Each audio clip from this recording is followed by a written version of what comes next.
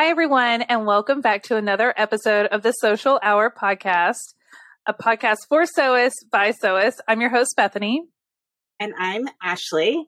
And today we have a very special guest. It is Whitney from Whitney Sews on YouTube. Yay! Hi, Whitney. Hi, I'm so glad to be on today. I'm so excited to have you. Yes, it's been too long since we've actually talked. Yeah, really. We've known each other for years and years because we've both been on YouTube for a long time. So, of course, our guests would love to know a little bit more about you. So if you can introduce yourself. Sure. So I am Whitney. I go by Whitney Sews on the internets, as I like to say. I actually started sewing as about 22, almost 23 years ago. My mom was working on a quilt, and I just thought that was like so impressive that she could take all these little pieces and make something so big. And so I was like, hey, Mom, I kind of want to learn how to sew. Can I use your scraps? And she's so wonderful. She let me have all her scraps and all of that. And so I started sewing, and I just absolutely fell in love with it. And in 2009, I was in college doing a mass communication degree and was asked to make a video showing my style as a director. Oh, and I was like, I don't have a directing style. So instead, I convinced my teacher that if I showed people how to make their own style, that it could count for that topic. And I don't know how I convinced her of this, but I did. And so I made a video like pretending I was the host of a sewing TV show. And I almost called it. So I almost called it Sewing with Whitney. And I was like, no, that's like too close to a playoff of Sewing with Nancy. I don't want to like straight up copy as if my teacher would have known. So I called it Whitney Sews, and I posted it on YouTube because that's what we did as students back then. And some people started asking me, they're like, oh, when's the next episode? And I'm like, I don't know. Yeah. And so I graduated and was like, well, I don't have anything to do before my job starts. So I made another video, and then I made another one, and I made another one. And I just thought, well, I'll just do it till I kind of get tired of it. And it's 2022 now. Yeah. And I'm still sewing and doing, videos. I don't do them every week now, but I do still post regularly or on, semi-regularly. Instagram, things like that. I also have started doing what's called cosplay because my husband wanted me to make a costume for him. And then we kind of all fell into it as a family. And so we do that as well. And I do tons of different kinds of sewing for myself and for my family. And it's just so much fun. And I absolutely love being able to create things with my own hands. That's awesome. I love how you fell into this. Like you go to school for one thing and it literally turned into something else. And that's just like really, really inspiring. Now you have quite a few followers on YouTube. You have been doing this for a hot minute. I think you're up to 182,000 subscribers on YouTube. Yeah, like that's significant. That's amazing. Yeah. And you've got over 800 videos. So if you all are wanting to learn how to sew and learn some really cool stuff from Whitney, she's a great resource. So we'll of course link her information in the description, but there's a lot of content right there and amazing. Now, can you give us a little more information about your little family? I know you guys are you said you're in the country. Yes. And yeah. So, there's me and my husband and our two kids. My kids are 6 and 7. And, back in January of 2019, we actually moved to almost 2 acres in semi-country. Like we're a few minutes from town, but it kind of has that feel of country because we do have the almost 2 acres, and we got some chickens. So right now we have 7 hens and a rooster. And we have some kittens and cats because our neighbor moved and left their cats. So we kind of adopted them. So we kind of jokingly call it the homestead. Yes, we have gardens. Actually, we had a freeze last night and it froze all my tomato plants. But we had picked mine are shot buckets and buckets and buckets before then. So I have a ton of tomatoes to process and stuff. So we just kind of call it like our little homestead. And we kind of are just having a blast doing the like country type things. So me and my husband both grew up in the country. So do your kids love it? Yeah. They like space, having space to run around. And before this, we had lived in kind of a bad-ish neighborhood. Like we called it the hood. And we lived on a corner. So we always had people like speeding by and like cutting across our yard and stuff. So like it's a huge contrast from there. Where like I didn't feel comfortable letting my kids play in the front yard, and here like they have free reign of a fenced in acre backyard, and it's just like, oh, you want to go outside? Go. I don't care. You know, like just go play. And I don't have to worry about them, you know. So that's so nice. That's awesome. Wonderful. Now, do your girls show an interest in sewing? Do they, like you did with your mom? Absolutely. My 7-year-old, she started asking me to teach her to sew. She was like 4.5 or 5.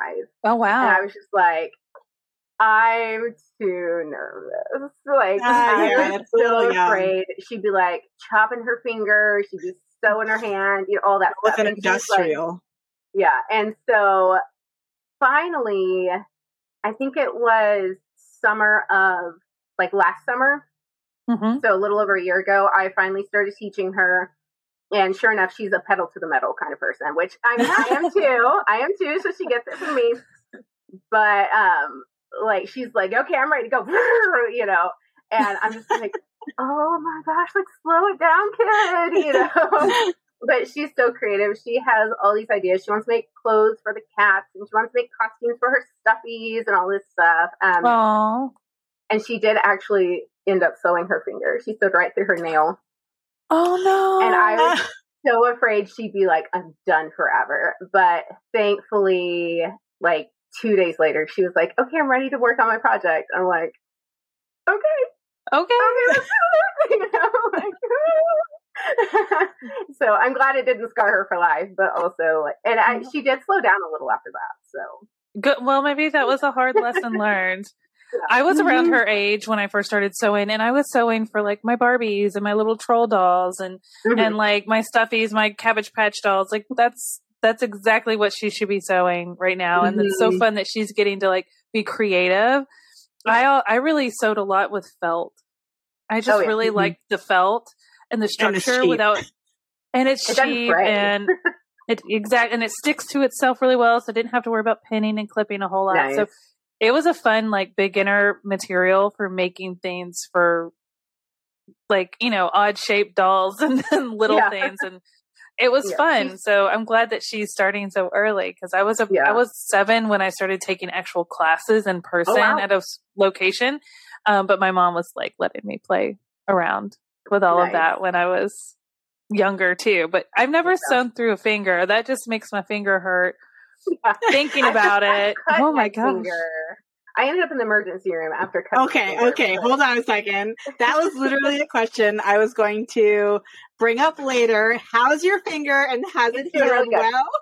It's doing really good. I remember that video. If you're in person, right there, right there, you can see a difference in the texture of my skin. But it looks more like a fern than anything. But I do have to keep my nail cut like super short on that side, because the nerve endings are all messed up. So if my nail is long at all and anything touches my nail, like I don't like feel it, but I can tell that something is weird there. So I use it like my nail is super short and stuff. But my finger healed surprisingly well. If you don't know the story, I was actually working on my youngest daughter's birthday present, which was a t-shirt quilt. And I was home alone. And it was just like, oh, I need to trim up this edge, and had my ruler, my rotary cutter, and I just went, and the rotary cutter bounced up onto the ruler, chopped the finger. There was a piece of my body laying there. Oh my gosh. Jumped up, spun around, and put my hand over the sink. And that's like the amount of time it took before it started gushing. Oh my gosh. And then I'm like calling my husband. He was photographing an event. And so he was like not answering his phone, and I'm like, oh my gosh, you know. No. And I called my mom and was like, "Mom, I don't know what to do." And I was like, I thought I was going to pass out just from how much like it wouldn't clot. Yeah. So we ended up having to go to the emergency room. There's a picture of what got cut off on my. It's like embedded in my website. So like you have to have the link to find it. I saw it. And I put it on a ruler so you can see how it is. Anyway, so I end up finally getting a hold of him. He drives me to the emergency room, and they put like 3 stitches in just so that it will like close back up right, but they won't attach the part because I didn't put it on ice. Oh. And I'm like, what should I do with it? And the guy's like, I don't know, just like flush it or whatever. I'm like, oh, that's a lot of money.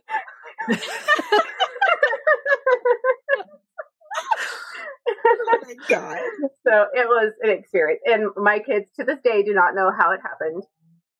That's because good. You shielded them. Because the very next day I went back to sewing the quilt and I gifted it to my daughter for her birthday. Gosh, I actually had that same experience happen, but I didn't cut skin like a chunk off, but it did the same thing. I had my hand on the ruler and I'm like going down and it jumped the ruler and went over my thumb, right over my thumb knuckle and into my thumb nail. And I had I have like a dip acrylic, so it didn't mess up my nail. If I hadn't had this on, I would have sliced my nail. But my whole finger was sliced open right here. And I did it while I was at work. I was in, because I work at Singer, we have these like, it's a closet. Let's be honest. It's a closet and it's got a cutting table in there with all of our fabric. So I was in there and I was using a rotary cutter that I'm not used to using. And I was just trying to be fast. I was talking to a coworker and she literally saw it happen in slow motion. And she just like grabbed me and pulled me down the hallway to the like, first aid kit that was mounted to the wall, which I didn't even know we had because I never really go to the office. And she's like bandaging me up and I'm like, my thumb has a heartbeat and it hurt for the longest time. But I was like, these rotary cutters are so sharp. They are so sharp. And if you get comfortable with one and then you switch to a different one that has a different handle, you have to be really, really careful. And it scared me. I was like, oh my gosh, I've nicked myself here and there, but that was a serious, like I thought I might have needed stitches, but it was fine. You can't even really, there's just a slight line there. It blends in with the other wrinkles on my hand. So you don't really notice it, but it hurt. And if I had not had like the little acrylic nail stuff on my nails, I would have lost a fingernail for sure. So I owned this beforehand, but I thought I was too cool to use it. Like my mom had bought it for me. What kind of glove is that? It's a rotary safe glove. It is actually from Fons and Porter. So I didn't even know this was a thing. Yeah, and so it has like these little bits of rubber that like this can get cut, but it will slow the blade down so much that it won't cut you or something. Oh. I love that it's reinforced right here because I've cut myself so many times right here too. Yeah, I have this. I need one of those. I did not know this was a thing. Because I'm like, I preach about these now. I'm like, you need these. Save your hand. Don't end up in the ER. Add to cart. Seriously, I need one for each hand. The hand I cut with and the hand that's in one the time I was zone. cutting and my finger, like the finger I'm holding it with, somehow rested on the blade, and then I was like, like just for a second. That's like and I was like, oh my gosh.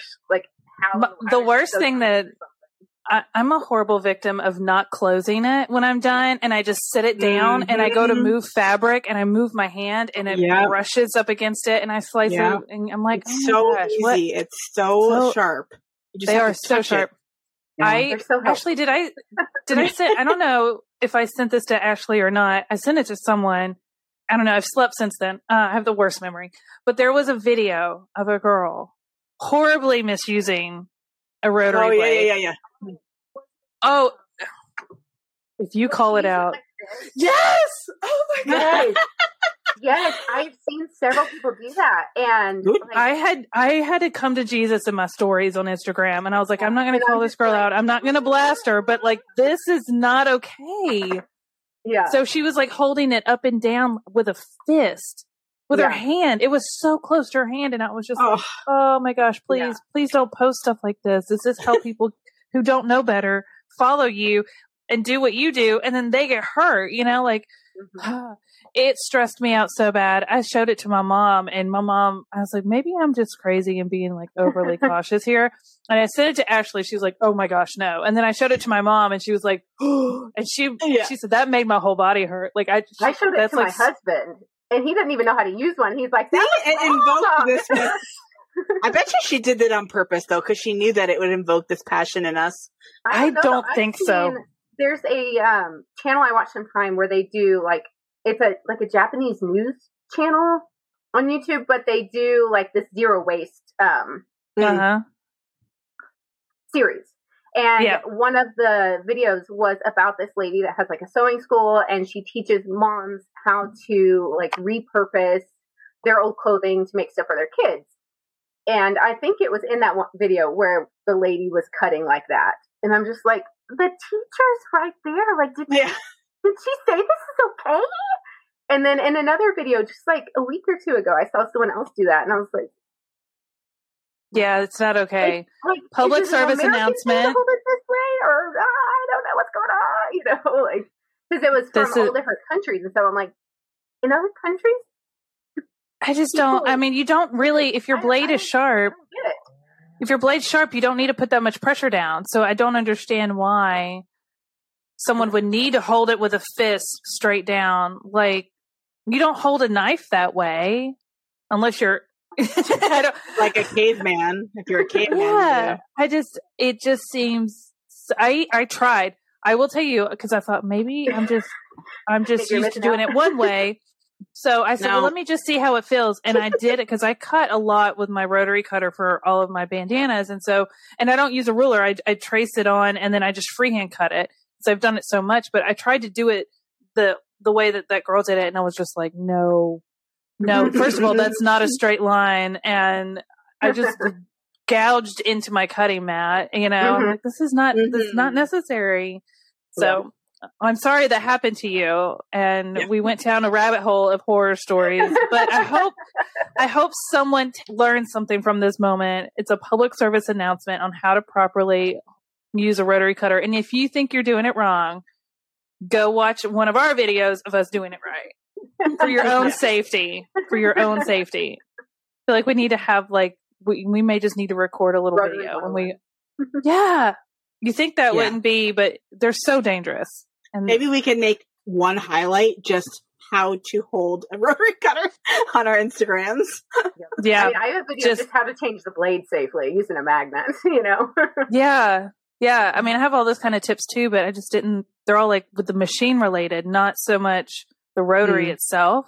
But now I'm like, maybe we need to break it down a little more. We just don't want y'all to get hurt. And even us who use it the right way, we got hurt. So it's, now my hands hurt. They're a sharp tool. They got to be treated. Well, we want to talk a little bit about something that you are passionate about, that you have a big focus on, and that is repurposing. Absolutely. Either old clothing, go into the thrift shop, or working with the fabrics you already have in your stash. So can you elaborate a little bit? Because I know you have a whole Facebook page about it too, right? Yeah, so I have right now going on the second Sew Your Stash Challenge, which is all about, we tend to collect fabrics from, oh, that's pretty, or, oh, I'm going to need that for a project, but I'll buy extra, all that stuff. And then you have like a yard here or that pretty fabric there. And or in my case, at least, I would look at it for so long that I'd get to the point of like, I don't even know if I want to use it now. Or it was but it's so special, I don't want to cut into it. You know, that kind of thing. And so the original challenge started in 2017 where I was like, this is getting ridiculous. I've started collecting and not using, and guilty. I feel so seen right now because I literally have like 6 bins of fabric over here. Huge bins. Have a storage building where okay, so I was like, okay, I've got to challenge myself to use this stuff. And so many people had given me fabric too. That was like, I don't even know like what this would be used for. And so what was it, the curtains that you got? Yeah. Did someone give you like bags of curtains and you're like 6 of the like black huge trash bags full. Yeah. But so I had challenged myself 5 years ago originally, and was just like, okay, I've got to use this stuff. I've got to stop spending money on fabric. And like, I got a lot done. I also did like projects that were half done and was like, I got to finish these and all this stuff. And I had 14,000 people join me on the Facebook page. And we were all doing our stashes together. Successful. And it went through, it went through like mid 2020. And by that point I had started kind of like, okay, I'm running out of certain types, and started buying again and stuff. And then I got into more thrifting supplies. So I bought a lot of curtains. You started this in 2017 and it took you till 2020 to get through your stash. Oh no, I still but a significant portion, right? Yeah, that's just when I felt like, okay, I'm no longer just using stash. Like, I've started buying things and stuff. I feel like I'm not being like totally authentic to the project now, so maybe it's time to put a stop to it. Yeah. And so I stopped the group too. Like, I closed the group. Okay. Because I just was like, I can't really keep up with it anymore and stuff. And then this August, so my husband's actually out of work right now, so it's like, I got to cut back on spending. And I was like, I have plenty of fabric anyway. Like, I need to redo this. Like, it's to the point again. It's ridiculous because now I also have accumulated a lot of like thrifted clothing, thrifted curtains, the 6 trash bags of curtains my friend gave me, all this stuff that I'm like, okay, I need to just buckle down and focus on using my stash again. So I started that again. It though. I like this movement, like this idea of like saying, hey, like it can get habitual. Like I feel like I have horrible FOMO if I see a fabric on sale or a new release fabric, and I'm like, I have to have that before it's gone, or else I may never see it again. And then it just sits in my bins, and I'm like, how is that serving a purpose other than a small gratification in a moment when I get it delivered, right? And I get to unbox it. And I'm like so excited, but then what have I made with it? So I really need to shift my mindset. Join our group. I also have this same problem, and I was talking to Ashley about it this morning, is like buying all the patterns and then not actually sewing them. The sewing patterns, You have a whole See, it's a file cabinet full of her paper patterns. It's a legit pattern cabinet. My local Joann's closed. Oh yeah, that's right. That's right. I remember that. Yeah, I am at all right now. Cabinet. I have 548 patterns in that. Yes, I counted them. At least yours are in a digital folder. Hers are actually taking up space in her house. Yeah, mine are just on my computer, and I have to print them still or project them. But yeah, I have so many patterns, and the problem is there's just not enough time. Yeah. There's just not. There's not. Yeah. So, real quick, you should join the group.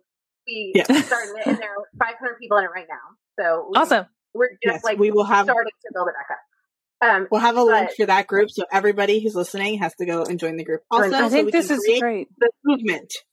Yeah, but, I was going to say I do use the patterns because, like, I will reference like a sleeve from this pattern and the back from that pattern stuff. So, like, right now I am working on a costume, and I'm going to use these 3 patterns for one costume. Okay, so this is going to be one of my questions I was going to ask you is, like, when you upcycle or when you decide to make a costume or one of your cosplay outfits or something, like, are you using patterns or to create the foundation to build this costume? Or are you draping? Are you cutting from scratch? Are you like, how are you? So is it typically patterns that you're using to kind of put it together? I absolutely use patterns. I never learned to drape. I've never had a mannequin. So I've just never had a chance to practice that skill. So what I am most comfortable with is starting with a commercial pattern and using that as a jumping off point. I've never actually made a commercial pattern or any pattern that wasn't my own without making some sort of change to it. And I've come to the point of realizing I'm apparently not capable of that because I'm like, you don't want to follow the rules. I'm like, but I could improve it by doing this, or make it your own.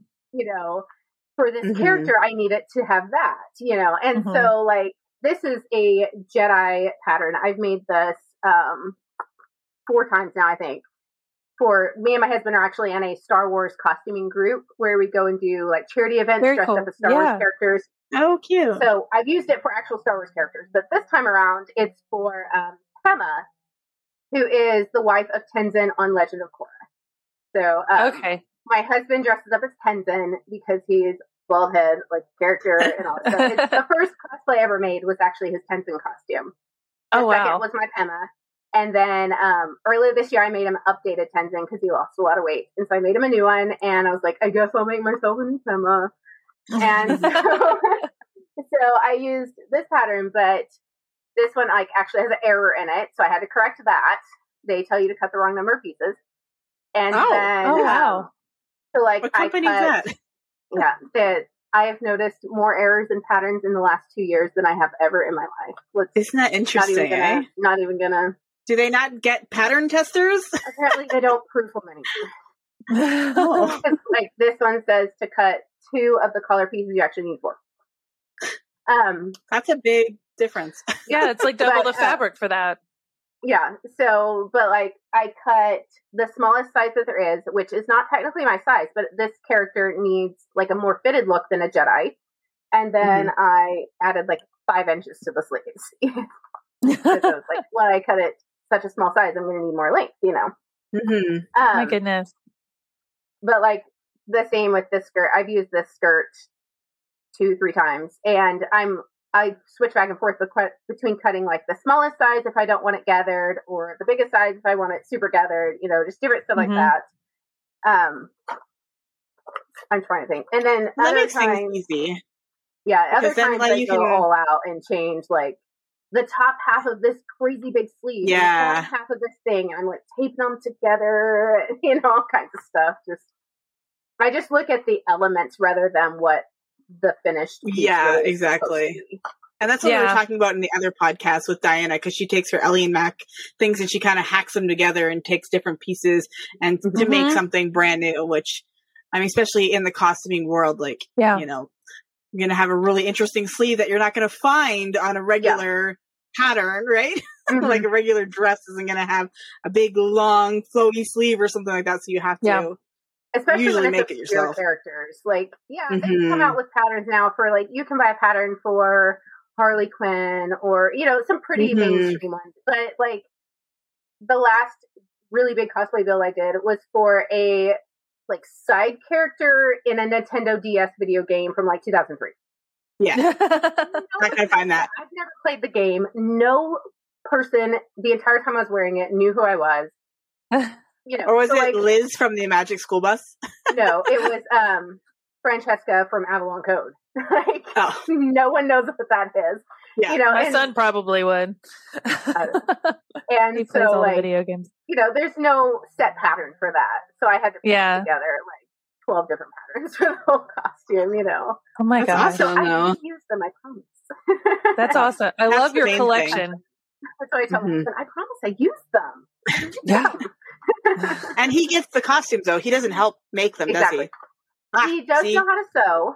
That's good. He learned to sew in home ec, so he's actually technically sewn longer than I am because he's older than I am. That doesn't count. But more man hours. I have definitely sewed far more projects than he has. Yeah. But he did help make his first Jedi tunic. You do use a lot of like old clothing and thrift shop stuff too, besides sewing your stash. So tell us a little bit about your process of like thrifting, how I think you said you even have like a partnership where you're working with the Oklahoma Goodwill on something. Can you tell us a little bit about that? Yeah. First I'll talk about kind of what I like look for at first. So right now I love using curtains and tablecloths. They're like my absolute favorite thing because I can buy them up ahead when I'm not doing sew your stash. With no project in mind, knowing they can work for a lot of different things. So here's actually a costume that I made earlier this year. Oh, I love it. This was, I wore it to the medieval fair. So it's just kind of a generic kind of female Robin Hood kind of look.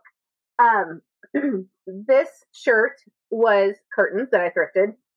This brown was curtains that I thrifted. Wow. And then this leather is from an old jacket I had thrifted years and years and years ago. Wow. And then I made the buttons myself from a dowel rod from a broken clothes drying rack. That's amazing. Stained them, drilled them, everything. So like these are just, I look for curtains and tablecloths.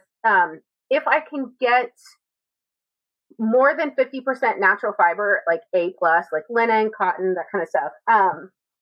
If not, I will go for feel and texture because I love things that feel more expensive because if something has texture and more weight to it than just like plain basic cotton fabric, it's automatically going to look fancier. It's going to look more expensive. It's going to look like a lot more effort went into it, even though it's the exact same amount of work.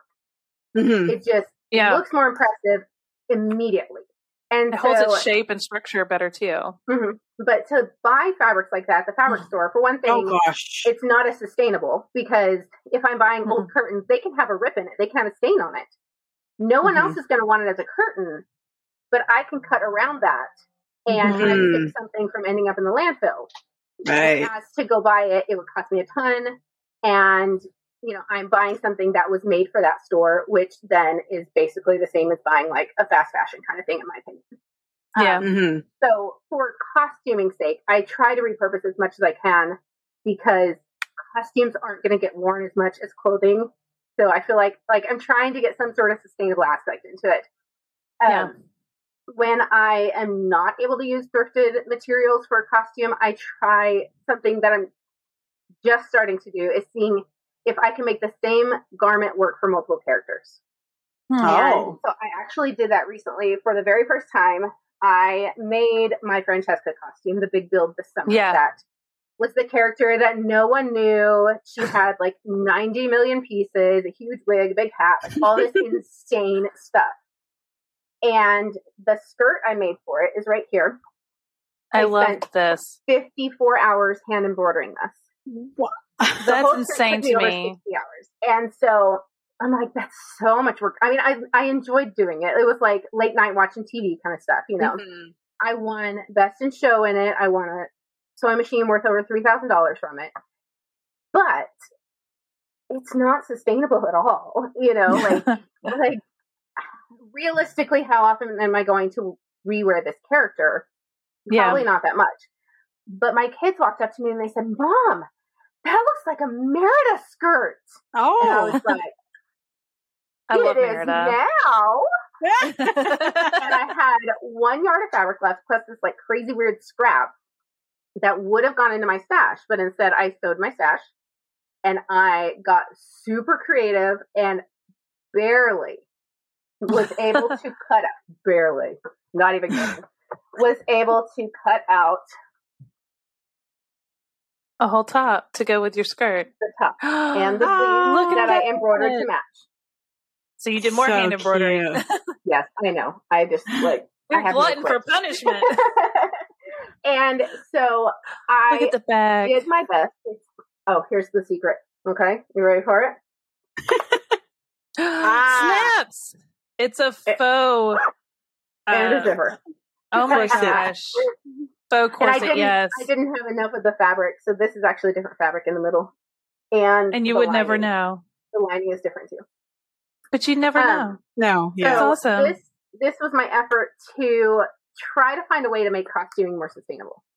Yeah. So I try to use thrifted supplies when I can, but for competitive pieces, because I love competing, and with that accuracy really truly matters when being you're authentic up against other people who look exactly like their reference image. Because here's my reference image. Yeah. For the first time. Wow. I made every piece of that. Wow. And you can't just happen onto the thrift store and happen to find that fabric. You know, so I did have to buy new. But I'm trying to make costuming more sustainable by repurposing pieces to other things, or, you know, just trying to find a way to do that. And so segueing into what I'm doing with Goodwill right now. So for pieces I don't compete with, I try so hard to start with thrifted items or stash fabrics. And so Oklahoma Central Goodwill actually reached out to me and said, we've noticed some things that you've been posting on Instagram. It's really cool. we saw that you started with the supplies from our store, and we would love to send you a gift card and have you take that to the store and see what you can find, and then DIY a costume from it. And I was like, that sounds fun. Like, right up your alley. They saw me because I had tagged them in a few posts where I had only done repurposed supplies for last Halloween. Like, I challenged myself where I would only use repurposed clothes to make my kids' costumes. And so I had reposted those and tagged Goodwill and was like, hey, look, I found this at your store. Here's what I made from it. And so I'm just like, I love that they saw that and saw value in what I was doing, because like, I really don't want to just be like, hey, here's what I do. It's so great. And just use all these new things. I want to have a point to it. And like, I'm not necessarily teaching people how to make this, but maybe I can teach them how to search for those secondhand supplies, how to look at, you know, some sort of, like, I used a pink house coat and transformed that and a thrifted blanket into a magenta from Blue's Clues costume for my daughter. Stop. Like, that is so cute. How many people would look at a 70s pink house coat and be like, kids costume? Yes. You know, so I'm trying to show people how they can look at things. Yes. Yeah. And just rethink, like rework your brain to see how you can repurpose it and make something absolutely amazing that, like, this makes me want to go to Goodwill. And that was yesterday. Yesterday I went over to Value Village and I saw, like, I wanted to buy Sherpa fabric. So I looked online and they were completely sold out. And so, I went to the Value Village and I'm like, you know what? I'm going to go check the blanket section. And sure enough, there was a Sherpa blanket. So I bought it and now I'm going to use that to line my shacket. And I'm just like, because I checked the fabric section, and of course the odds of me finding Sherpa in a fabric section at a Value Village is like pretty much zero. But the blankets, there was a few, and I'm like, oh my God. So that was just a score and a half. Sadly, it wasn't big enough to do the arms, but I also got a couple yards of fleece there, so I'm going to use that. I had hoped to have the, like, garments to hold up that I'm going to repurpose, but I'm still waiting on my gift card. So I haven't been able to go yet. So I'm, like, checking the mail every day. So people have to just follow my Instagram and see how it works out. And so far what I've done is when I go to the thrift store to buy supplies for a costume, like, I don't go in with, it's gotta be Wonder Woman, you know, or it's gotta be this. Like, you can't do that with a thrift store. You know, like you said, Ashley, you can't go in hoping there'll be yardage in the exact amount you need of the exact thing at the thrift store. Like, it's probably not going to happen. But I'll go in with a list or a group of pictures. So anytime there's a character, I'm like, oh, that's a cool character. I could do that. I save a picture to my phone. And I have a folder with just, like, picture after picture of all these characters. And then I'll move the ones that I feel like are most likely to a separate folder. And then I'll walk around and, like, just see if something catches my eye, I'll look through and be like, oh, is that the right color for so-and-so? Or, you know, that kind of thing. And right now I actually have a list where I've got 8 of them. And I put, like, okay, if I'm going to do Vanellope from Wreck-It Ralph, I would need to find an aqua hoodie. I would need a brown skirt. Like, if I don't find those, it's a deal breaker. I cannot do that character. Yeah. And then do you ever dye? Do you ever dye fabric? Like, I know a lot of people use RIT dye. So, like, maybe they find a cream color, you know, hoodie and they need it to be teal, right? Right. So that you can look beyond the color if it's the right fabric type to be able to dye it. Because dyeing fabric is really not that hard. Like, growing up, it felt a lot harder to do than I feel like it's really easy now. And I've done it with rope and everything. So I don't dye pre-made clothing as much. Only because if you don't know exactly what it is, like, sometimes the tags are hard to read or whatever. It doesn't always dye like you want. And exactly, the thread almost always doesn't dye. Yeah, I've noticed that. So, like, if you're dyeing it and you need, like, because they're using a polyester thread. Right. The first thing I ever dyed was a white skirt, and I dyed it the RIT dye wine color. I think it's called. That skirt, I didn't get the dye set. So every time I had to wash it separately for years and years and years. So that everything in my wash didn't turn purple. And the thread was dyed. So there was white thread on this like wine colored skirt. And so I was just always like, So I don't always like to dye pre-made garments, you know. But the thing I just held up a little bit ago is the curtains I dyed yellow a couple weeks ago. Because I was like, I'm going to make this costume, this Pema costume, and I know I have yellow fabric. And I realized I didn't have enough. And I was like, but I'm so in my That looked like it's really bright, though. It worked out well. Yeah. And so I was like, well, maybe I have white fabric I could dye. And I was like, I don't have white fabric. And all of a sudden, the curtains that my friend had given me popped in my mind. I haven't looked at them since we moved here. And I was like, maybe there'll be a yellow curtain. Of course there wasn't. But so I ripped the lining out of 3 curtains and did a burn test. It was my first time doing a burn test and confirmed it was cotton fabric. So I set to dye in and stirred my your pot, like your brew. Yeah. Your brew. I actually remembered to wear gloves and everything, and then I dumped my hand in so far that the dye went into my glove. I was like, right into the glove.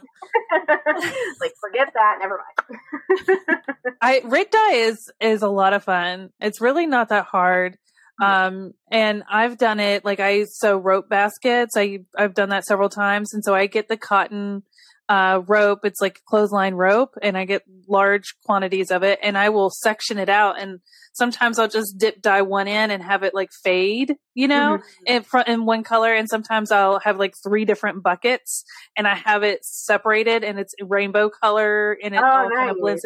So it's really fun to kind of play around with. And worst case, if you dye something, you're like, I don't really love it. Like, you can dye it again. You can dye black. It can always turn black. So worst case. Yeah, I do a lot of dyeing for my cross stitching. I like dyeing my cross stitch fabric. Oh, that's cool. That's really cool. So yeah, there's a lot of fun methods, and it's not your childhood tie dye. It's actually can be a lot of fun. You can be really creative with it. So it's a fun way to maybe sew some of the stash, especially if you're thrifting things like bed sheets and curtains and things that typically are more of a cotton material versus synthetic. So it will dye. So that's really cool. So just touching on the, your repurposing, one of my favorite projects that you made was for Peyton, when you made her the cute little overalls, and you took her little shirt. I'm assuming it didn't fit her anymore. And then you took curtains, and then you made the dress with it. I thought that was the cutest idea, to be able to take curtains and her like a shirt and put that together. I thought that was the cutest video ever when you did it. Yeah, that was a fun one. It was actually Peyton's shirt and then Skylar's shirt. Aww, and then Skylar outgrew it. And they both, like, they're obsessed with cats and all this stuff. It had the little cat face with like the flower crown. Yes. And they were both just like, it gives it I can't wear it anymore, you know, and it's like a belly shirt, and I'm just like, let me come up with something, you know. They gave it a third life, though, which is pretty awesome. Yeah. So when Peyton outgrows it, you can hand it back down to Skylar. Yep. Yeah, exactly. That affords life. Yeah. But That's awesome. There's 6 and 7 now? Mm-hmm. Wow, they've gotten, that's crazy. Yeah, Peyton's up to here on me. Like, she is so big. And like, I'm not short. I'm 5'7". And so she's up to here. And their height. Yeah. Oh my goodness. Is your husband tall? Mm-hmm. He's 6 foot, almost 6'3". Oh, wow. Okay. 6'2", 6'3", yeah, so that's pretty tall. Yeah. Yeah. This man has some tall girls. So I love it. Yeah. Are you still homeschooling now? Yep.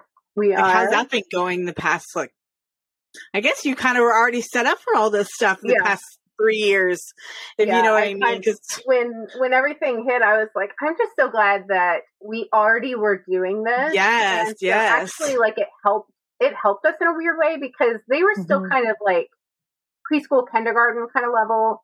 And so we weren't super consistent about doing school every day, because, I mean, like, at that level, it's not as important. We did like a lot of educational games and kind of things like that, but not like book work or sit down and focus on school every day. And so when all of that started and everything shut down, it was like, well, we have nothing else to do, but let's do school every day, And so it actually really helped us get our like good routine established, and we managed to like continue carrying that through. And now my youngest, like, we took off, I think it was the longest summer break we've done. It was 5 or 6 weeks was this year. Oh, wow. We typically do more of a year round kind of thing where they only have 2 or 3 weeks off. Oh, okay. It got so bad. Like her attitude, and oh no, like, oh my gosh, like she's growing up. she needs the school routine. Yeah. To know what's coming, know what to do, know what she's expected to do, and without it, like after a little bit, like it's a mess. Like, it's a rough life. And so, like, me and my husband were both like, okay, we're going back to the year round and only taking like 2 weeks off for summer because that's all we can survive. Yeah, they need that consistency. And how do you juggle like homeschooling and all your sewing and posting your content? Like, how do you juggle all of that? We've talked to a lot of moms that, have to do all of that, but it's a little different for everybody. So how has that changed your sewing experience since you've got that other responsibility of teaching them? So I get one night a week that me and my husband have, like, Monday night is my night. Like, no, that's nice. Every Monday night is my night. Don't come ask me for a snack. Don't come ask me anything. Like, Jeremiah's in charge. Don't come in the door. And so if I need to use that night to edit, I edit. If I need to use it to sew, if I just want to lay in the bed and watch Dancing with the Stars, I lay in the bed. But it is what we call mommy's work night. The end. That's a good idea. You don't mess with me on my work night. And that's like, it starts, depending on how much work I have to get done. Like, it can be as soon as dinner's over, it's like 6 o'clock on. If not, like, if I don't really have that much stuff, I'll start at 7 because that's when Dancing with the Stars comes on, and I have it planned. And then, like, we put the kids to bed around 9 something, and then, like, I'll come back in here and work until 11 or 12, depending on, like, how much you got to do.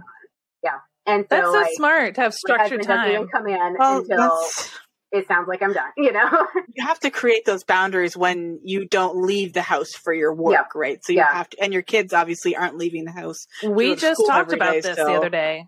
Yeah, I work from home. I have my own business. I do Craft with Bethany, like tutorials and YouTube, but I still have my dogs and my kid and my fiance and the house and everything else. And I'm like, how do I like balance it all? Where's it? There's no definitive line between anything anymore. It's all blurred lines, right? I obviously don't post as consistently now, so I did step back. I forget. I think it was in 2020. When I said, like, guys, I just cannot continue posting every week because I had done it since 2009, every single week. And even when I had the kids, like, I had pre-recorded some stuff and I only ever took, the most was a month off. Oh, wow. Like, when I gave birth, And so I was just like, I can't keep up with it anymore. I was out of ideas because like, to me, I didn't want to do, like, here's a project, and then, like, a few months later, like, here's a slight variation of the same project. Here's a slight variation of, It's hard. Which some creators do, and there's nothing wrong with that. But I'm the kind of person who, I look at an idea, and I come up with those variations on my own. And it's hard for me to remember that not everyone can do that. Like, even my husband can't do that. Like, he can't look at something and go, oh, but I could change this and that. And then it's like this whole new thing. And so I just kind of ran out of ideas because I'm like, well, I've done the tote bag. I've done the line tote bag. I've done the tote bag with pockets. I've done the drawstring bag. I've done, and I'm like, I feel like if I post any more variations, like, what am I really sharing that's new? Yeah. And you also want to stay challenged and motivated yourself, or because if you get bored with it, then you're really not going to want to post. Yeah. If you're not enjoying your content, there's But to post that kind of content consistently for that long, over 10 years, 11 years, that's impressive. Yeah. Like, I don't know that I've ever done anything consistent that long in my entire life. It's the longest thing I've ever done in my life. I've done YouTube longer than I've been married. Yep. And it was also about the same time that I was like, I want to try competitive cosplay. Like it was, it was when I wanted to get into it, and I knew if I started getting into competitive cosplay, like it's not easy. Like every costume you do, you have to, what they say, level up your skills. So I did all the hand embroidery for this costume. So on the next one, what one more skill am I going to gain? How much longer is it going to take? You know, this was only my second time working with foam. So it needs to be that much better than the first time.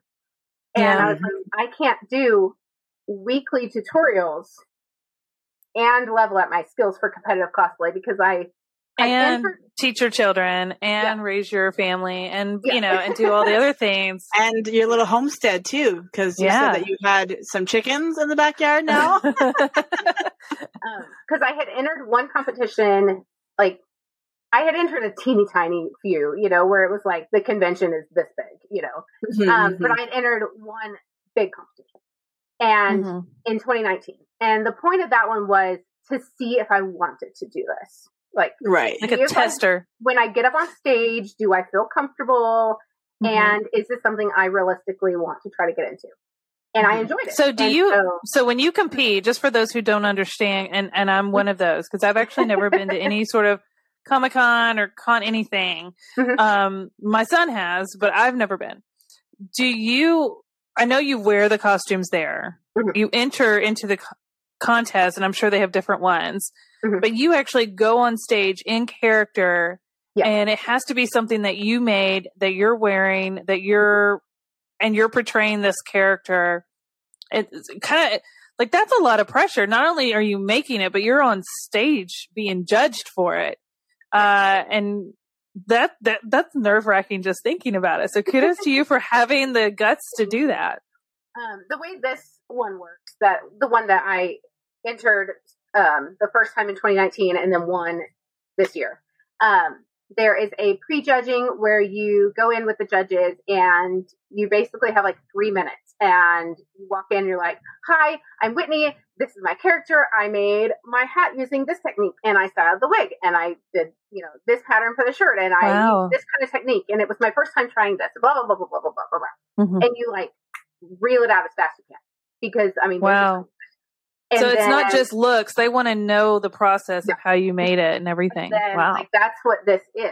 This is, here's my fabrics. Oh, wow. Do you have to show that or present that? If you enter master's level, which apparently I wasn't supposed to enter master's because I never competed at other levels, but I was like, it doesn't feel fair. I've been sewing 22 years. So I just entered master's and called it good. This shows like, here I am. So Whitney has a portfolio. Oh, wow. And while you're talking, the judges are like flipping up your sleeve and they're like seeing, did you finish your seam? Did you?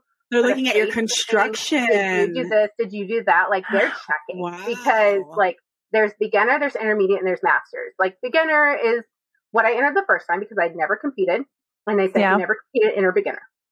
Intermediate's like, I've competed some. I've been sewing or foam crafting for, you know, a few years. And the master's is like, I'm here to win. And so that's the one I entered because I was like, I don't care how long I competed. I'm here to win. and I have the skills. And so that's why I entered. And then after that, you have the rest of the day, like that's in the morning. And you have the rest of the day. And then that evening is when you go across stage. And you, at this one in particular, they all vary a little bit. But this one, there's no like masquerade portion, where you're like acting out to a audio clip or something like that. Like where you're like acting out to a song or an audio clip or whatever. This is when you get on stage and you do 3 to 4 poses that are in character for your costume. Yeah. Like, I don't really know this character. She like runs a magical gem shop. So I had gotten some little glass jars and put some glass beads in them and stuck them in my huge bag right here because I made it where it does open with magnets. And so I like got my vial of gems out and like held it up like I was examining it or whatever. Everyone's like, you like really thought out your character. And I'm like, I don't know anything about this character. You came with props. So, like, I love it. The stage portion did count as like, I heard 10 or 15%. And then the construction counted for, I guess, all the rest. I don't remember if there was like a third category or what. But yeah, so I entered the one time to see if I liked it. COVID. And then I entered the next convention and I won Best in Show. That's awesome. How many people were you competing against? There, I forget. There were 6 or 7 in master's class. So those are the people who were at like my kind of level of, we've been sewing a long time, we've been foam crafting a long time. We're here to bring it. We come in portfolio, we finish our themes, like it's online. And then there were probably like 20, 25 beginners and then 15 to 20 intermediates. Oh, wow. In the whole convention, or in the whole. That's awesome. And which one was that? This was SoonerCon.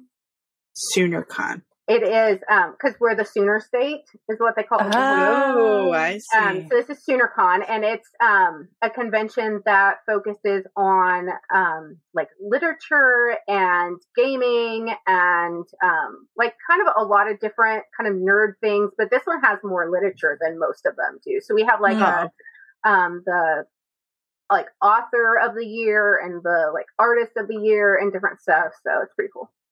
I've only been to one con, and that was in California. That was BlizzCon. Nice. Which was really fun. And the costumes there were just like out of this world, like big swords, like, oh my God. It was insane. Yeah. I think I would enjoy going. I would enjoy going to one. It would be like, I love people watching. And I think this is like the perfect time where you can people watch, but it's okay to stare at someone's costume because you're like really in awe of it, you know? And it was $400 a ticket. So the one we went to was $400 a ticket. Wow. So this is either the biggest or second biggest convention in Oklahoma, which doesn't sound like much, but and the coolest part was when they were like getting ready to tell who won and all that stuff. The judges were up there and they were like, when this person walked in, we were so impressed. She made her costume better than we as the judges could have made it. And I was like, oh, did you know they were talking about you? Yeah. And one of the judges kept saying, like, I'm classically trained, so I appreciate how well you sewed your sleeves. So I'm like, I don't even know what that means. Like, I'm not classically trained.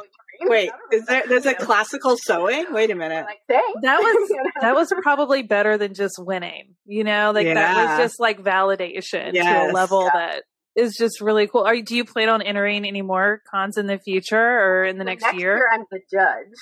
I'm one of the judges. No. Yeah. Wow, that's amazing. So, you're like that's skipping master. If you win, you're a judge the next year. And so the year after that, I can enter again. Okay. Yeah. So but that'll be fun. I've got some friends that are trying to get me to go out of state and compete, like because I've kind of maxed out for Oklahoma. Quickly. Well, as the kids get older, then you can make it like family trips. And there you go. So do they want on the road? Said homeschool on the road is fine. Do they go to the cons? Do they get to dress up and all of that too? Mm-hmm. Yeah, that's really cool. We go to most of them together. This one I usually don't take the kids to just because it's like it's mommy and daddy weekend, you know, like my husband works at the convention as the photographer. It's like he's running here and then people are like, where's Jeremiah? I'm like, I don't know. Yeah. Put his picture, you know, like I don't have a clue. And so like let me rephrase that. He doesn't work at it. He is the head volunteer photographer. So it's a mostly volunteer run convention, which is really cool. That's So usually the kids go to my parents' house for that weekend. But this time it didn't work out because my kids had a dance recital the same day as the costume contest. Oh no. Oh no. So I did pre-judging where I left my kids with a friend of mine at the convention. So they were at superhero school learning what it takes to be a superhero. Well, I'm in pre-judging. And then pre-judging took longer than it was supposed to. So then I had to like track them down. And then we ate lunch and I put my kids in their dance costumes and I had to look like a normal mom. And then we went to a dance recital and I passed my kids off to my parents And then I had to book it back to the convention, put my costume back on to be ready to walk across stage. So I don't know how you did all that. Insane. I would have gone to the dance recital in costume and been like, forget it. Yeah. I almost did, but I went to the rehearsal the night before in costume as I was just going to do like a vintage female Robin Hood in just like a kind of a 50s style dress. And then I was like, that morning, I was like, you know who also has a bow and arrow? Merida. So I put on my Merida wig. I had a Merida wig, a Robin Hood hat, like all this stuff. And I had to go to rehearsal in that. And every single kid there was like,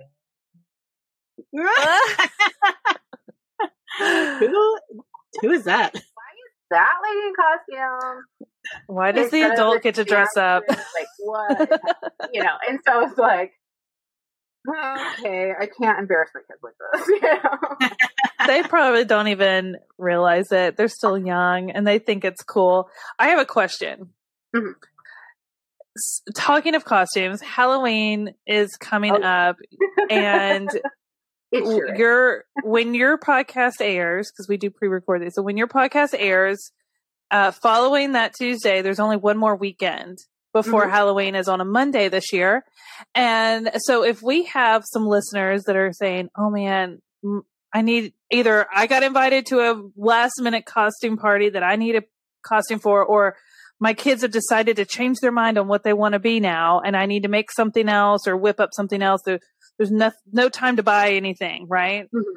What would be your recommendation for how they could approach like a quick project, but also keeping in mind that they probably need to like be resourceful? Is it a person who sews? Yeah, our audience is a lot of sewists, so let's assume that they can sew. So something quick and easy. Here is putting you on the spot here. Okay, I'm going to take my headphones off for a second, so bear with me. But here's a project I whipped up last weekend just because I wanted to, you know, and it would be a super quick project. So let me put it on. Ah, yes. Very nice. So she's wearing a Mario hat. And that's with your hat pattern, right? The fabric is left over from the costume I competed in 2019 when I was seeing if I wanted to compete. And I just used my basic newsboy hat pattern that has been classic tutorial line for years.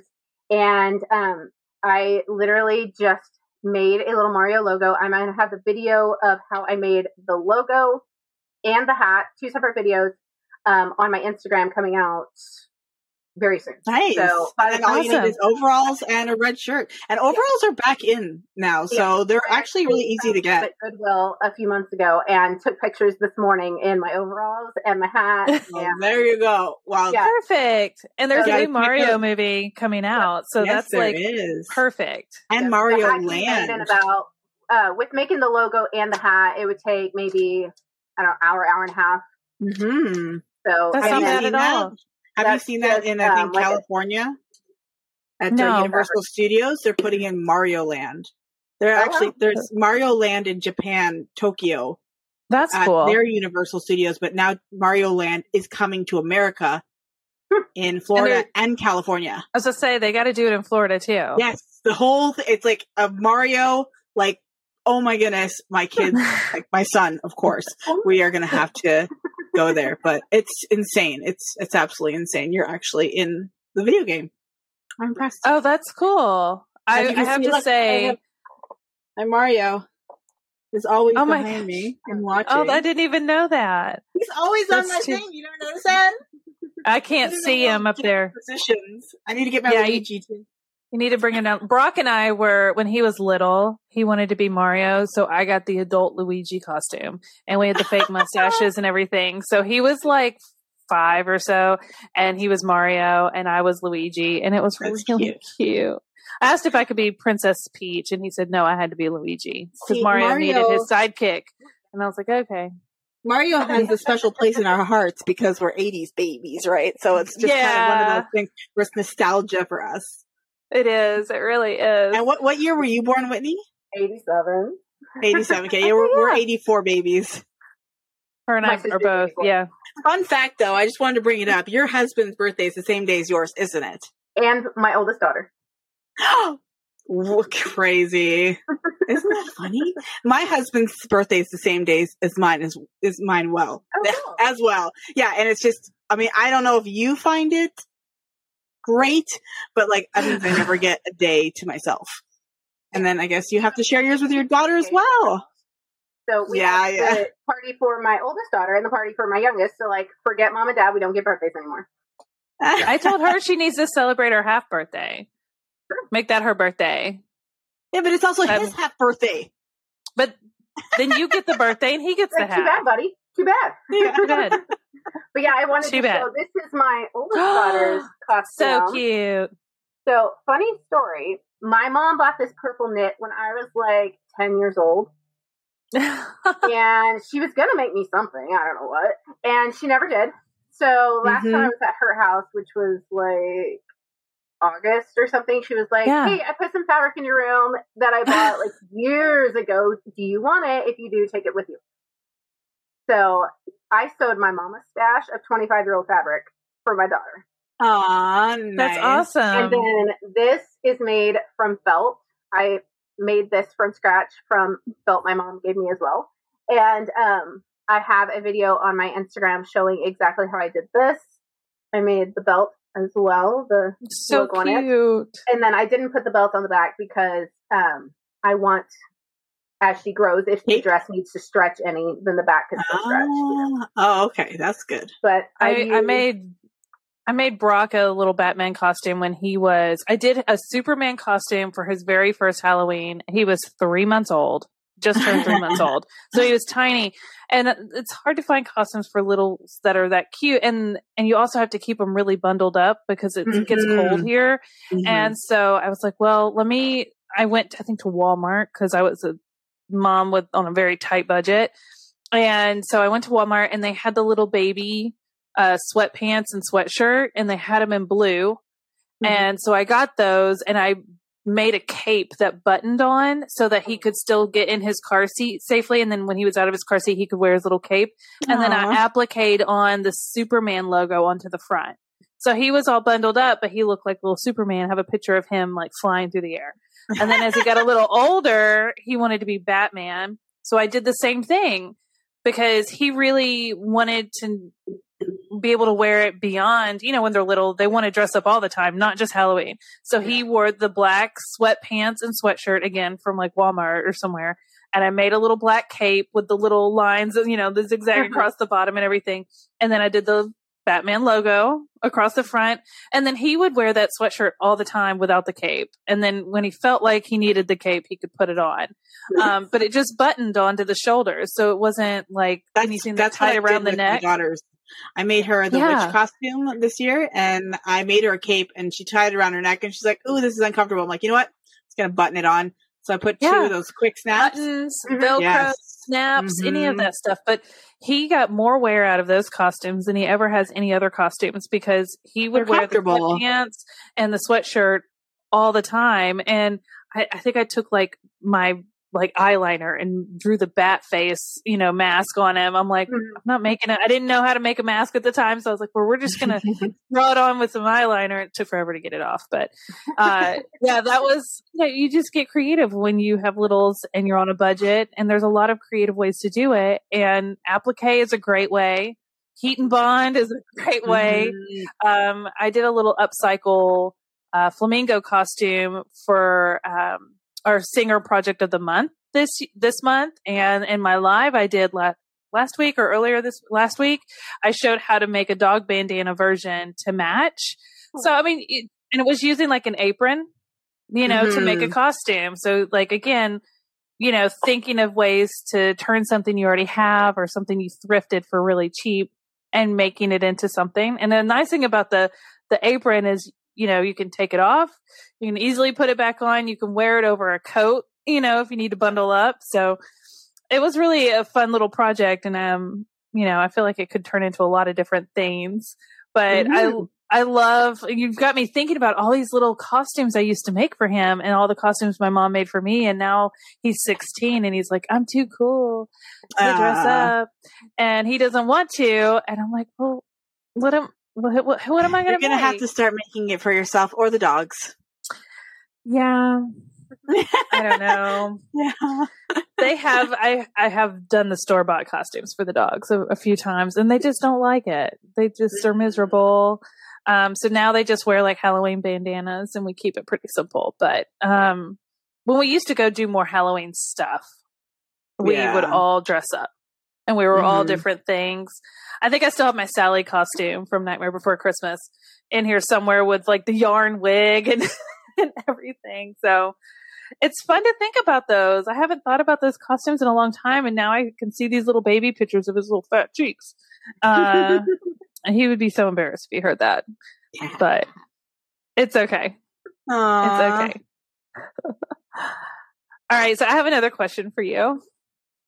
Because you just gave us some great advice on maybe some ways to like whip up a quick project. And but do you have anything that you haven't tried with sewing? Maybe it's a technique or type of sewing that you want to try and to challenge yourself in the future. Is there anything you haven't tried that you're interested in learning? Good question. I can't think of a technique necessarily right now, but I do have a project that I've started that is it's like some I've done before, but it's also quite different, and it's a quilt coat. I have a friend that buys like Goodwill like quilts, old quilts, thrifted quilts, and will turn them into coats. Mm-hmm. I actually had bought a quilt recently, and then was like, "Oh no, wait! I'm going to use it on my bed instead of cutting it up." But no, I've started making these paper pieced quilt blocks. Okay, they're actually on newspaper, and I've made an entire quilt in the same design before, but I've never quilted and made a coat. Like I've never made a coat. So I'm going to try to like piece all these together and have like a piece to cut the back of a coat out of, and then like other pieces to cut the front and the sleeves, and then like put batting and a backing and quilt it, and then probably still do a separate lining like a flannel, and just try to make like a really pretty, colorful coat for my stash. Because this is one of my stash projects that I have started just recently. So it's paper. And fabric. It's on paper. Yeah. Yeah. So I'm so like my mind is trying to wrap around this concept because I've never seen rip the paper off. Yeah. So here's like how it starts. So you have like your first piece. Yeah. In this case, it's this like diamondy thing, and then on either side, I have the like light colored fabric.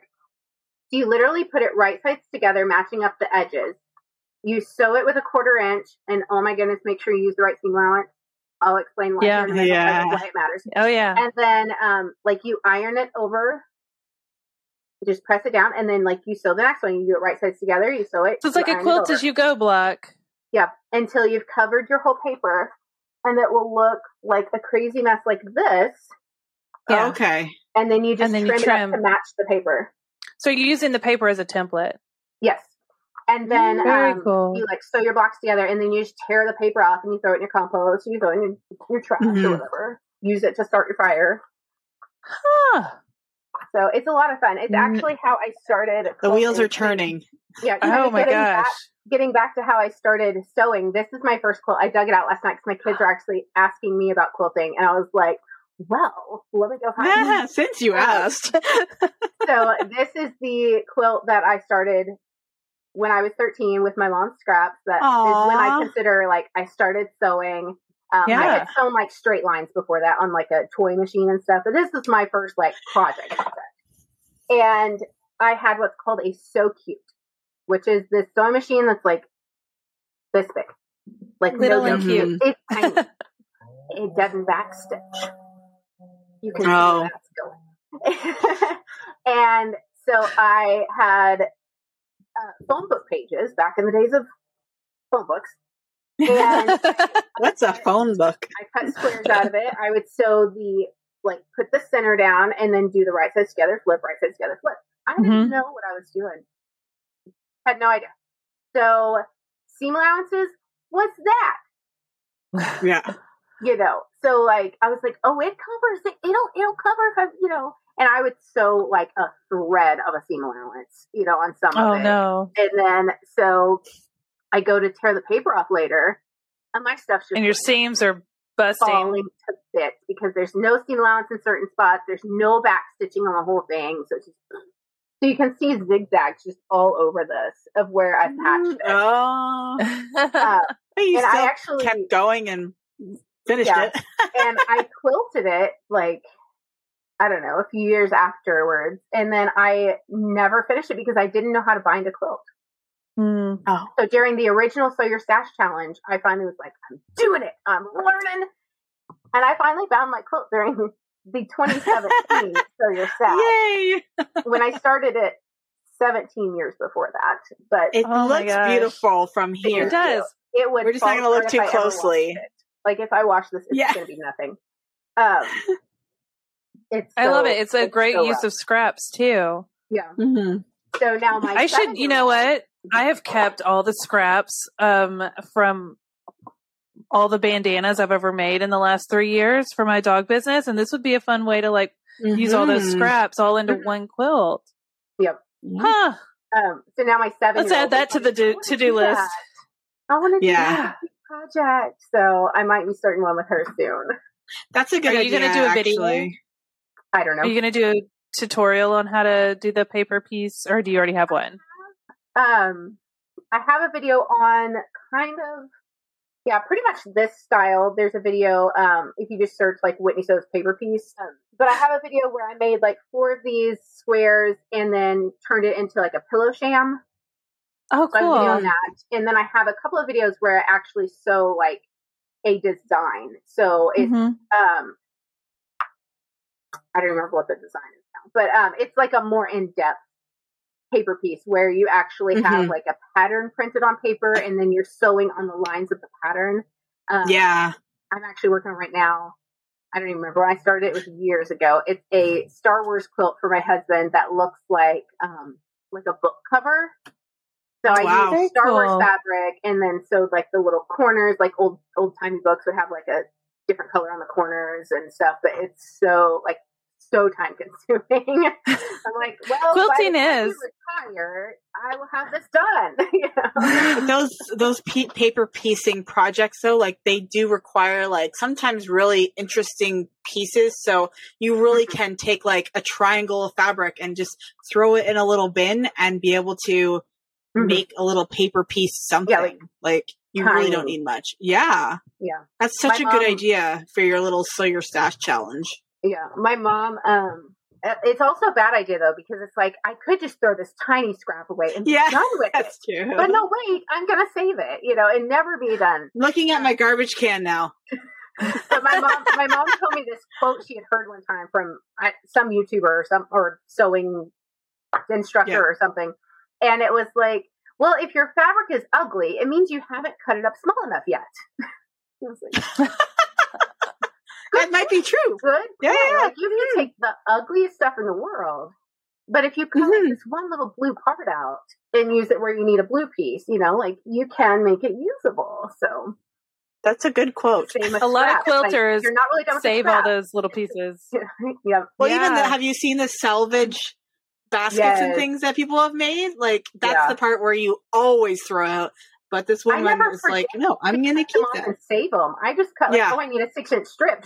And then my selvage is a 6-inch piece. You know, I don't like I know. off the whole selvage. Not when it's going to be hidden in your seam allowance. Like, who cares, right? Oh, no, I do cut it off eventually. Oh, yeah. Because my mom... Well, then you're better than me. My mom always said she thought, like, if you didn't cut off the selvage, if the fabric shrank, like, the selvage wouldn't shrink the same amount, and it could make, like, your... ripples. Yeah. I don't know if it's true or not, but that's like what my mom had been taught growing up. So, that makes kind of sense because it's a different weave. Like sometimes it's a little bit more. Sorry, my dog is. Come on, Blue, get down. Now, does your mom still participate in your sewing stuff? Does she ever do any videos with you on your channel? I know. I remember her being on your channel years ago. Yeah, she hasn't been on in a while. We haven't really like had time or projects to talk about recently, and my kids. But she's still sewing like crazy. House, they're like, yeah, she still sews. She is working on.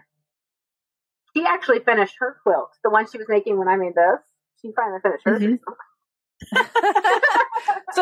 So this is like a hereditary thing of like taking a long time to finish a quilt. I think it's just quilting. Yeah.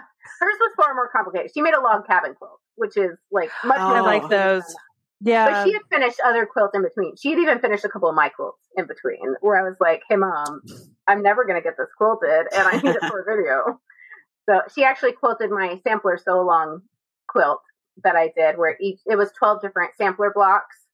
Oh, wow. And like historic blocks and stuff.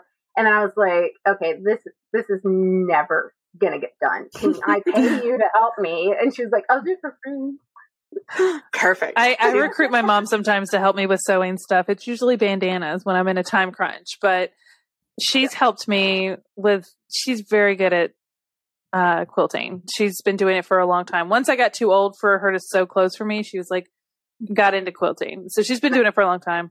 And she doesn't just do quilts. I mean, she does like quilted diaper bags for my friends that had babies, and she has done other things as well, but she loves to quilt.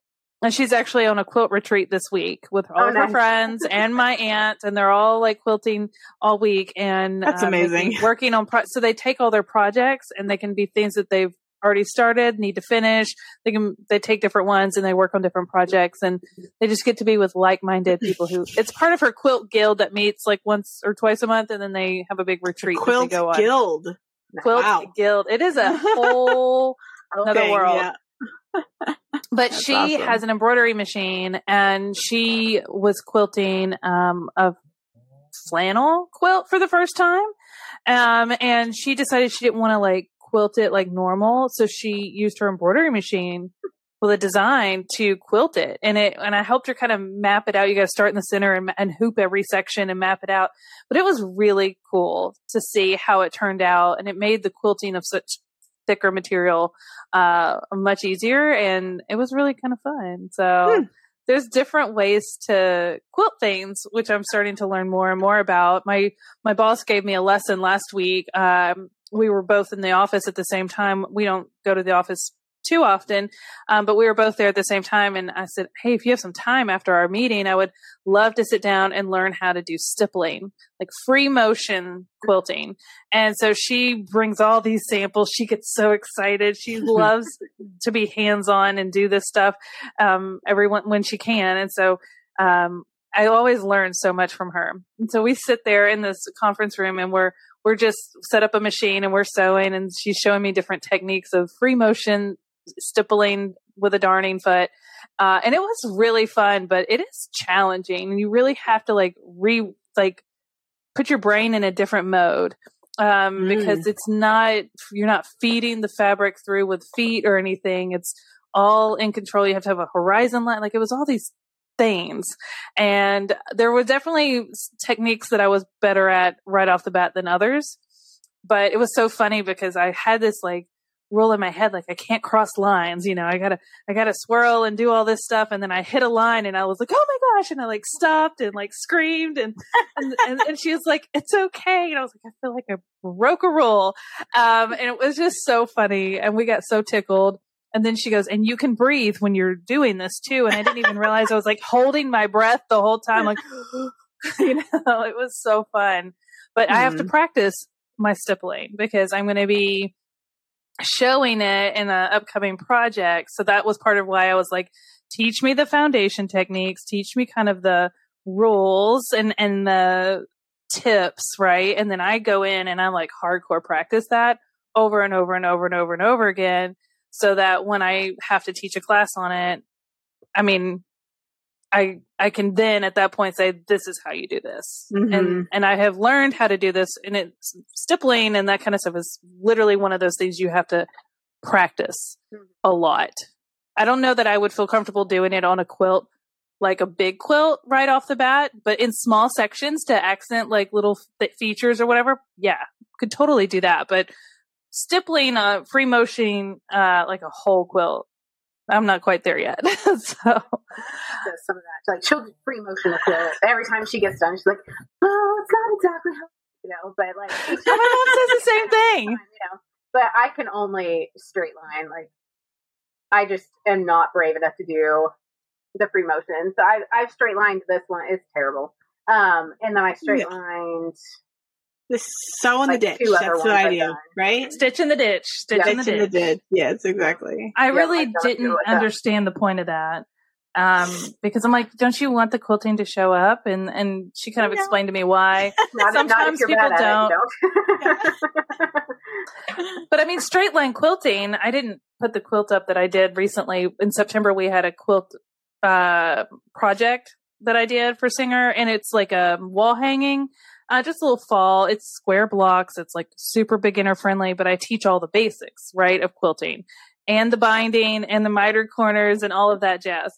And so I had it up for a long time, but I put my rug up on the wall for my last few videos, but, for Halloween.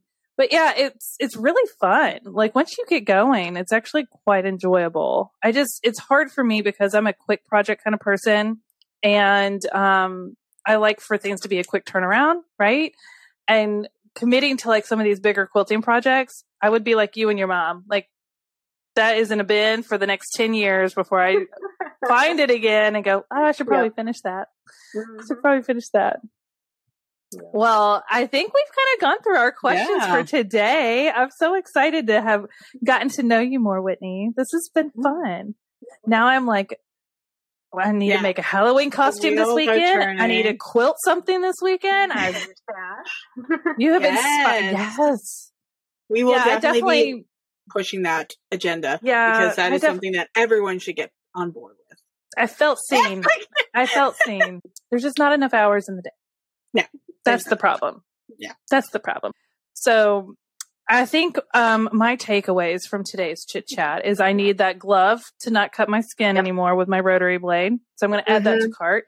I also am going to start establishing, don't come into my craft room 1 or 2 nights a week. Probably 2. I mean, my kid is older, so he's a little more independent. So, but yeah, like don't come ask me for a snack. Don't come bother me. The constant interruptions are so distracting. So those are 2 of my big takeaways. And now I really think I'm going to go dig out some of my old little costumes that I made for Brock and post those to maybe inspire some of y'all to get creative and see what you have and maybe throw some things. What is that? This is so you don't chop your fingers off. It's the safety shower thing that you put on your ruler, so you're holding up high instead of down low. It has suction cups. That's brilliant. Does. This is my solution to not cutting my fingers off, and I think I got that shortly after Whitney cut her finger. You know, when you held that up and I saw that, my first instinct, and this is going to show my age, is like, why are you holding up like an old phone? Hello. The hospital called and said, don't cut off your fingers. Whitney, this has been so much fun. Yes, I hope you can come back and join us again. Absolutely. I appreciate it. Guys, thank you so much for tuning in. We hope you get creative with your Halloween costuming, everything. You've got like a week left. Less than a week. And then sew your stash. Man, I feel challenged. And I'm very competitive, so I will rise to the challenge. And Ashley and Whitney have to hold me accountable. All right, guys. Thanks for tuning in, and we'll have another episode next Tuesday, and we'll see you soon. Bye. Bye.